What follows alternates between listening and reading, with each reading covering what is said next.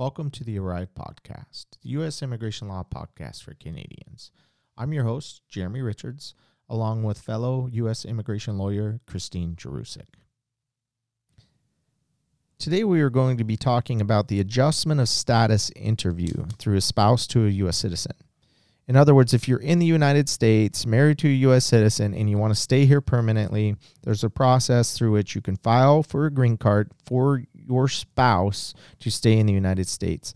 And if you're in the United States, that's done through a process that's called adjustment of status. And that'll take you from whatever status you are here in the United States to a green card and permanent residency in the United States. The interview process is pretty streamlined in how they handle it. Almost every office follows, similar procedures when they do these interviews. You're going to get an interview notice in the mail when they're ready to schedule you for your in-person interview. And the interview notice will tell you the date, time, and place you're going to show up for your interview. And the location of that interview is determined by your actual address, wherever you live. They're going to select the USCIS service center that's closest to you, the field office that would adjudicate that petition. And the U.S. citizen, as well as the spouse, is required to attend that interview in person. And there are no exceptions to that. If one of the spouses does not appear for the interview, it will be canceled.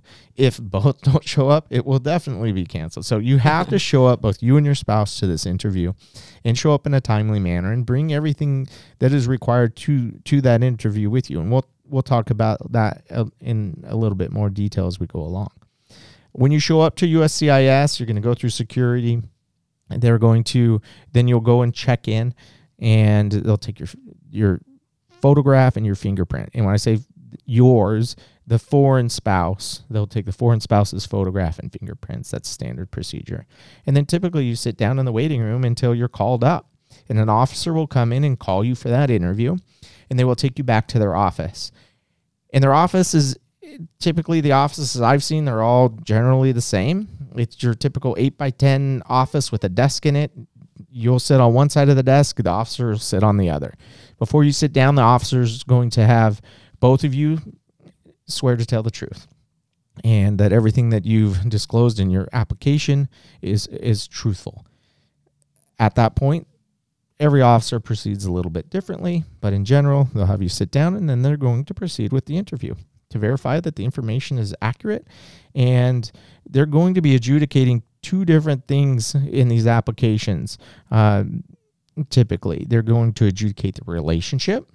In other words, is this what they call bona fide or real marriage? Did you get married for love, or did you get married for immigration purposes just to get a green card? And it's presumed that you did it for a green card, so the burden's on you to prove that you didn't. And then the other thing they're also going to adjudicate is for the foreign spouse, did that person enter the United States legally? And is that person eligible for the benefit of a green card in the United States? Do they have a immigration background, a criminal background, medical background, or something in their history that precludes them from immigrating to the United States? Those are the two things that they're going to be adjudicating. And when they go through this process, again, every officer is a little bit different. The ones I've been before, what they'll do is they will direct the questions to the spouse that they're talking to when they're adjudicating. So for the petition for alien relative part of it, or the I-130 petition with USCIS, they'll typically direct that to the U.S. citizen spouse, because that's who files that. And those questions are around whether or not the relationship is legitimate. The other part of the interview, they typically direct to the foreign spouse, because the foreign spouse is then requesting the green card based on that relationship. So, what do you bring to this interview? How do you come prepared for this interview with USCIS? So one of the things you want to bring with you is your interview notice, because they're going to check that at security. So that's the first piece of paper you're going to pull out when you get there. And also some photo ID. So security, it's a federal facility. Valid photo ID. Valid photo ID. Usually a passport is the best thing to bring. Or driver's license or something. Yeah. That just reminds me of valid because I was in Syracuse at an interview and my client was there and I'm sitting with my client and somebody showed up with a expired passport or something that had expired and they had to get the supervisor involved and everybody just to let the person in because they didn't have a valid ID. Right. So that's the first thing you got to get through security. So make sure you have your ID and your interview notice printed out and with you there to present. And then the next thing they're going to want the ID again when you get into the office. So before they start questioning you, they're going to want to see that photo ID again. So keep it handy. Passports too, right? Because if you traveled on a passport, they're going to want to see your stamps in your passport. This is one way they're going to verify that you actually entered the U.S. legally because there'll be stamps. Your I-94 card could be in there. Yeah, and if you have received your employment authorization card, you should bring that as well. And if you have a social security number, bring that card as well. That's all your ID you're going to need for this interview. And then the other things you want to bring with you are going to include evidence of your relationship. So once you're done and the interview's been conducted, a lot of times the officer will say, do you have any additional evidence you'd like to add? So if they don't ask you for anything specific, this is your opportunity to add additional evidence to show that the relationship is legitimate and still ongoing. Because a lot of times from the time you file to the time you have an interview, a year or more could have passed. So, there's a lot of water under the bridge there. They want to see that this relationship is still active, ongoing, and that you're still living together. Yes, and I refer to that as the gap evidence. Like you said, that gap could be a couple months to a year or more, depending on how backed up that field office is that's adjudicating your petition.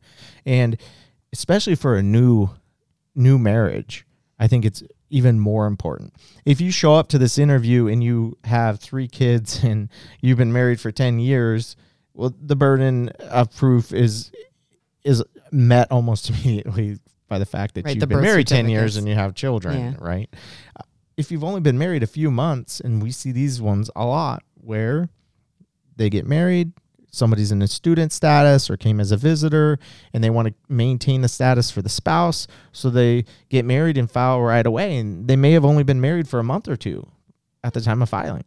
So the filing could be very, very slim. Mm-hmm. It may not have joint finances. Most of the time there are no children and very limited proof of that relationship. It's enough to get you to interview, but it's not enough to get you approved. And if you don't supplement, like you said, with this gap evidence, if you don't bring proof that, hey, since we filed, look, now we have 6 months of bank statements. We have 6 months of proof of rent. We have 6 months of car insurance, health insurance. We now have a will. All of these things that your typical married couple would have, you would then supplement at the interview and bring that to the interview. If you don't, and there's a lot of these officers in Buffalo, if you don't do that, they're going to issue what's called a notice of intent to deny, because you don't have sufficient evidence, right? You haven't met your burden. So it's important to bring it with you if you have it, because at least if you have it there, you can present it and the officer can make a decision. If you appear at the interview without this evidence, they have to then take an extra step of asking you for it, and you do get an opportunity to respond. But keep in mind, if you've attended the interview already and then you decide to create this evidence, so, okay, now we need to open a joint bank account, now we need to get a joint credit card, that date of that evidence is going to show that you did this after the fact. Yeah. And it's not going to be as weighted as heavily as if you had it from the duration of your relationship. And it could be too little too late at that point. Correct. And as far as evidence goes, some evidence is better than other evidence. They love joint finances, children. Why? Because typically a married couple, you're not going to have children with somebody you don't want to spend the rest of your life with. You're not going to commingle funds with somebody as well. And then I recently had a client who was very upset about the fact that I was focusing on this joint finances requirement.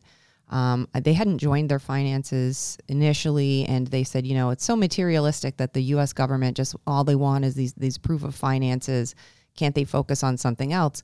The fact of the matter is financial records are the things that create documents. So if you have documentation of other ways that this relationship is legitimate, by all means, it's good evidence and it can be used. But it just seems that financial records seem to be the ones that, financial institutions are the ones that create records. So that's the easiest way to get this evidence. Joint tax returns. Mm-hmm. There's anything. Yeah. And it does show legitimacy too, right? When you start commingling these things and you bring your life together, and that's what they're looking for, that it's bona fide, that it's real. In real marriages, most couples do share joint finances. They have their names on both names on a credit card. They have both names on car insurance. I had one recently, and everybody in the office makes fun of me every time I bring this up. But I was so, it just got under my skin. I had a client and I advised them of all these things. They had a recent marriage, so they didn't have a ton of evidence at the time of filing. We have a pre-interview meeting with our clients where we prepare them for that and we tell them what to bring. At the time of filing, we also advise them of these things that, hey, you need to start collecting this gap evidence. So at the time of interview, you can, supplement and bring this additional evidence with you. They didn't bring anything to the interview like they were advised. So officer detective, won't say his name, but that's what we call him here in Buffalo. Of course, officer detective said, you don't have enough. And he issued a notice of intent to deny. Then I sat down with him again and said, hey, you need to bring this supplemental evidence. You are going to get denied. I've told you this time and time again, you need this evidence.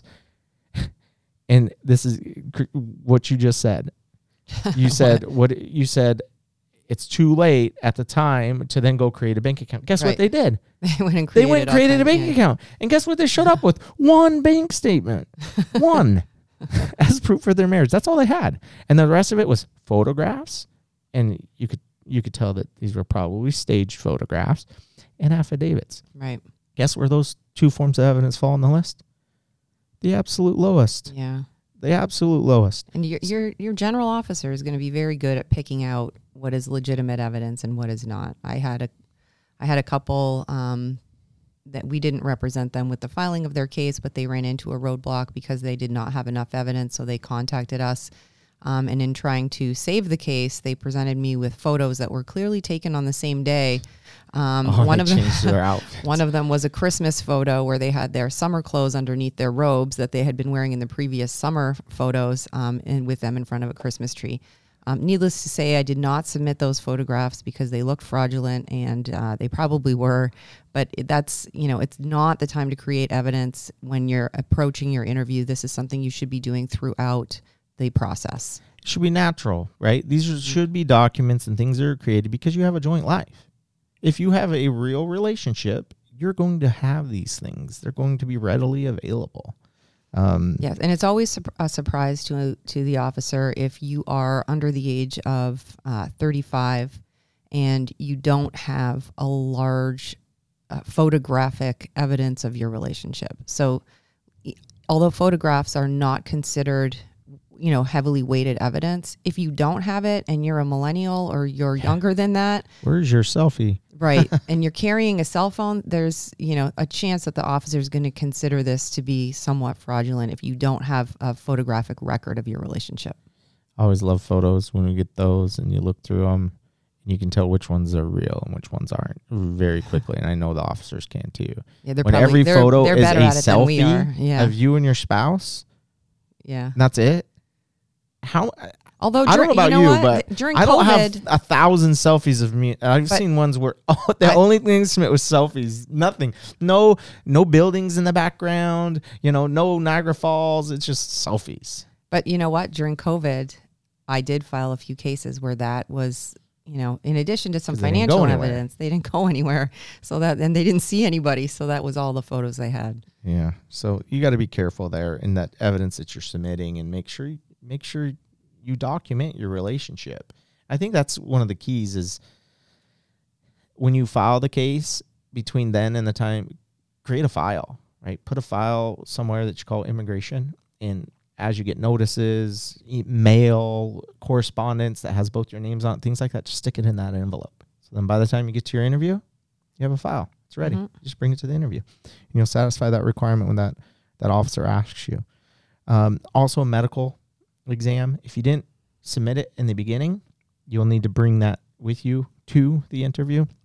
And one of the things we've been getting calls about a lot lately is the new requirement with those medicals to get the COVID vaccination. It's now a effective requirement. October 1st, 2021, USCIS is going to require applicants for green cards to have been vaccinated for COVID-19. So that will be part of the medical exam. They'll want to check your vaccination record. So if you have the vaccination, keep that record and present it to the doctor when you get your medical exam. And they'll be able to note it on your form work, and then it won't be an issue. And note that is just for immigrants. So people getting a green card, immigrating to the United States. It's not for visitors or people on work visas. But if you are immigrating and getting that green card, you need to have that. In addition, one thing we tell our clients, both of us tell our clients prior to these interviews, is make sure that you watch your behavior in the interview, because they look at your behavior as well. For example, reaching over to your spouse, putting your arm around them, grabbing their hand, things like that, where sometimes people, I guess, try to go the extra mile to show that there's a relationship, but in fact, it can have an adverse effect. It can look controlling over a spouse, maybe you squeezing their hand or something. Or manufactured as well. Or manufactured. Like you're just trying to put on a good show for the officer. So I've heard it from an officer before. I did experience a relationship that they caught as fraudulent, and they were pretty good at hiding it from me, but the officer had some inside intelligence on this couple and determined that they were a fraudulent relationship. And I asked him what tipped them off in the interview, and he said when he reached out and grabbed her hand, most normal couples aren't holding hands in an immigration interview. If you're a legitimate married couple, it's something that they would see as unusual. Yeah. So just watch your general behavior. It's not, if you're really married and this is a real marriage, you have nothing to worry about. I've seen couples argue. I mean, real married couples argue in the interview when somebody can't find a document or something. I mean, you just be natural. Yeah, be natural, be yourselves.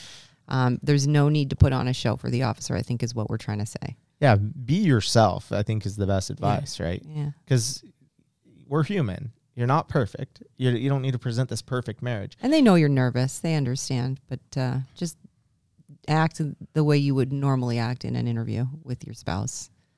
So where you're not trying to prove your relationship. And the one that you just brought up, it led to what's called a Stokes interview, right? It did, yeah. Mm-hmm. So what is a Stokes interview? And so a Stokes interview is where they separate the couples and they will interview you separately. Right. So normally these interviews are conducted in a room with the husband and wife sitting side by side at the desk. If there's something that comes up in the interview or the officer determines for any reason that they want to speak to them in each party to the couple individually, they can have one couple wait outside of the office and they'll ask singular questions to the remaining spouse. If you have an attorney, that attorney will stay in the room with the spouse that's being questioned at the time. And these questions are interesting because they're trying to really determine whether or not what you're saying and the evidence you have is real. So some of these interviews, what they'll do is they'll ask you similar questions. Yeah, that's the most common. So for example, like and what color? And they're not crazy questions either. No, like what color is the walls of your bedroom? If you're living together, you guys are going to know that, right? And they want to see that you have the same answer. What did you have for dinner last night? I was in one of these interviews and that's what they asked. Yeah. Well, guess what? And this is where it went south, this interview. One spouse said, we had, I think the one of them said steak and something. And the other one said, oh, we didn't have dinner together. I was at work. Uh-oh. Yeah. And they are not trick questions. And you see a lot of movies where they try to portray this. And the movies aren't really accurate as to what really happens. You see you see couples memorizing questions, right? And so that they both know the answers to everything. What's your favorite movie? What's your favorite color? Things like that. Well, the typical married couple doesn't even know the answers to all of that. One of the ones they ask, and it always throws me for a loop, is they'll look at back whatever the most recent holiday was and say, what did you guys do to celebrate the 4th of July? Oh, yeah. Or what did you do to celebrate Christmas? Or some holiday that's a prevalent holiday that most people celebrate, to see how you respond and make sure you both celebrated the same way. And believe it or not, the answers I've seen in these interviews don't always match, which is a huge red flag. One of the other ones I had was, who proposed to who and how did they do it? Yeah. This is where, if that answer is not similar, there's a problem. Yeah. One of them answered, oh, we were at Niagara Falls and he got down on one knee and proposed to me. Then he came in and said, oh, we were at her friend's apartment and I proposed in the living room. Yeah. Red That's flag. two different stories. Another one was they had a kid together and, well, not a kid together. They had a kid from a previous relationship that lived with them. And they asked the one spouse, so where does so-and-so live? And the spouse said, oh, he lives with us. The next spouse comes in, where does so-and-so live? Oh, he lives with my aunt. So Yeah, the that's question, two they're different not stories. trick questions. Right. They're straightforward questions. Like you said, color of the walls in your bedroom. Or who gets up first in the morning? Who goes to work first? What I've had, what day is garbage day at your apartment? Yeah, that's another one. Yeah. Because if you're living together, you're going to know when's garbage day. Somebody's taking it out, hopefully. Yeah, so these interview, and I would say a Stokes interview only happens probably 5% of the time. The majority of the time a Stokes interview doesn't happen, like you said. Like, they have to have a good reason to want to go to the trouble of separating you and go through this series of questions, because it extends the timing of the interview and it puts an extra burden on the officer. So they don't necessarily want to go there. But if you give them reason to, they will not hesitate and they will separate you and go through that question. And if it happens, the best thing to do is just answer each question honestly. Don't make up answers. Don't make up answers. If you don't know, say that you don't know. Yeah. Because, that it's you make worse up an for you answer, to it's say on the that record. I think the colors of our bedroom are yellow when they're really brown. That's going to go against you. But if you say, I can't really remember right now, it looks bad, but it's not as bad as saying yellow. Yeah, and be honest, right? Some people aren't good with dates, and you don't know the exact date. Well, don't guess. Yeah, you don't no know guessing. it. Say, you know what? I really don't know the date. I'm bad, but this is what happened, right? Or I know it's in May, but I don't know what day. Yeah, right? it was in winter because there was snow on the ground, right? So stuff like that. Tell the truth. And people want to have answers to everything. And I see that. And people just come up with an answer because they feel like they have to answer it. Well, answer it. But the answer may be, I don't recall. I don't know. That is a fine answer. And whenever somebody asks me what bus my kids go on, guess what I say? I have no clue. Ask my wife. I don't know what bus number they're on. And if you think that there's a language barrier, so a lot of times people don't speak English as a first language, and these officers can be somewhat unforgiving with that because they have their, questions that they need to get through. And if one party's not understanding it and able to answer the questions, it can become frustrating in the interview. So bring your interpreter, have somebody there to interpret.